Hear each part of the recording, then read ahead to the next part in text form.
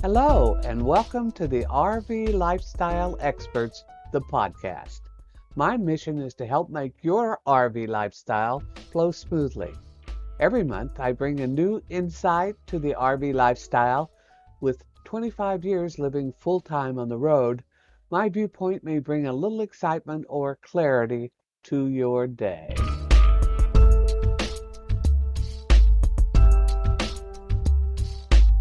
The new year brings thousands of new pre-boomer age RVers to the road. After a few months, or perhaps after the first maintenance repair bill, their thoughts turn to finding work on the road. The RV lifestyle is not the carefree and thrifty lifestyle they envision. Anything and everything can go wrong, and whatever it is expensive to fix. Even if they read the many blogs or ebooks written by other new RVers with very little experience, hidden within the text was the message. The RV lifestyle is expensive in today's world. Somehow they choose to ignore or refuse to search out the truth. Now they find themselves buried in credit card debt.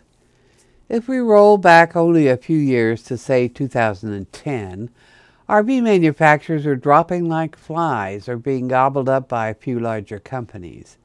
These larger RV manufacturers are staying in business using tactics like cutting costs, eliminating quality components, or using unskilled labor. As they watch the quality RV makers fall under the stress of a lower bottom line, companies like Thor saw their opportunity to take advantage of this. Now, every technician that can turn a wrench is needed to try to remedy the manufacturer's neglect and cost cutting. The bill for repairs shot skyward regardless of quality skills. There is now a market for unskilled RV repair technicians that reap the rewards. Out of every 10 technicians working on your rig, only one has certifications that qualify them to even touch your RV. Some with prior experience working on cars, others only with puttering around the house. The need is so great that any person with mechanical ability can find a job. And not just any job. Most mobile RV technicians are now pulling $125 an hour, and they charge you anywhere from $75 to $100 just to show up. Most RV dealers with repair centers match that with $150 per hour, and you bring your rig to them. Granted, the chances of getting a certified technician are greater with a dealer, but from what I hear on the network, it is very risky still. One of the ways to defeat this trend is to ask about certifications before you make the appointment. The downside, can you find one that gets you back on the road? You're going to have to wait no matter who you hire, but how long is the question. Some locations that cater to RVers provide more help, but whether they're qualified is the question. Most we can hope for is to get to the next stop and pray. If you, on the other hand, are just a person with very little mechanical ability but good with people, RV parks are an option for seasonal work. Salary is low, but the jobs are usually light work. Sometimes you can trade working hours for site rent. By far the best option. The IRS frowns on this now, but some small parks still adhere to the barter principle. Or, for the job of a lifetime, become a part of the Albuquerque Balloon Festival staff. For those few weeks in October, RVers are hired to be a part of the support staff, either in the liftoff field or with a pickup crew. Even the huge vendor businesses that surround the liftoff field are hiring. The younger travelers, pre-boomers among us, might seek out Amazon for seasonal work. Now here the job is hard work and long hours, but the pay is good. If you meet the physical requirements, there is a chance to recoup the payout for those RV repairs. Right now, Amazon's Camper Force jobs start at $18 per hour, plus $120 a week toward campground expenses. You might be able to still get that $3,000 signing bonus. The work is so exhausting that there is an additional bonus of 50 cents per hour for every regular hour worked and $1 extra per hour for every overtime worked. Plan on leaving at the end of the 3-month commitment, but the chance to stay longer is probably available. If you're after big money for short-term employment, head for Montana and the annual sugar beet harvest. If the weather does not destroy this opportunity, the internet is full of information about the beet harvest.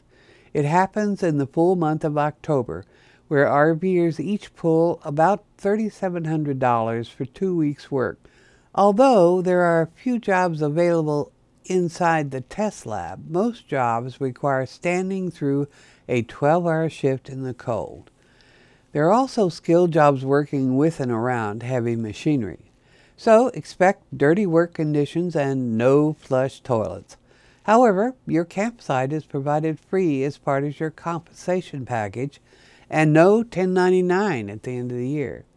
Plus, you receive a 5% bonus if you last to the end of your commitment of 10 to 15 working days.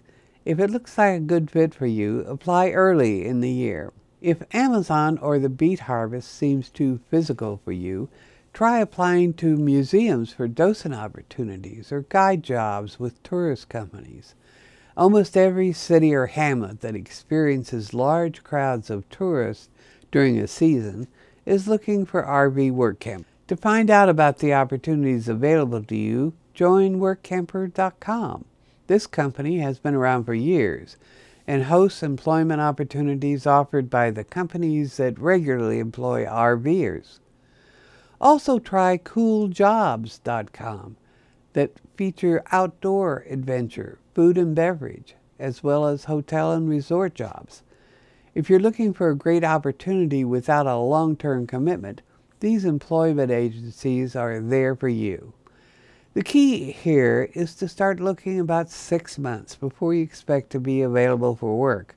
In fact, if you plan to work and travel for several years, as many RVers are now doing, create a calendar or online log to keep track of what's available, the best time to apply, what jobs are available, and the payment structure. Our country is changing its culture at a rapid rate.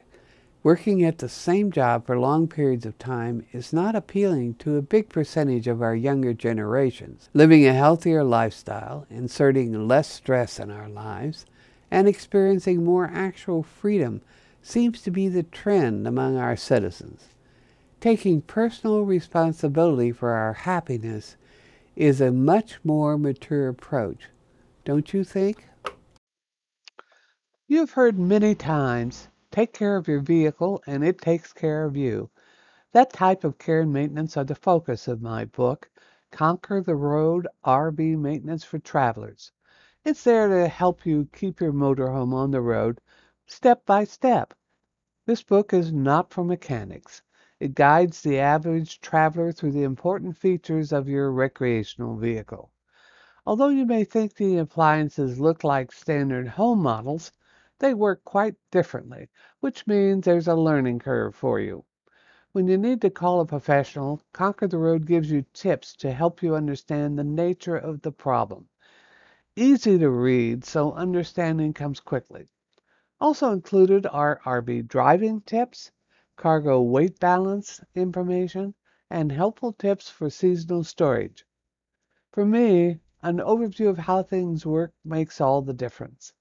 Conquer the Road RV Maintenance for Travelers steps through all the basics with plenty of photos. Would you like to understand more about your motorhome?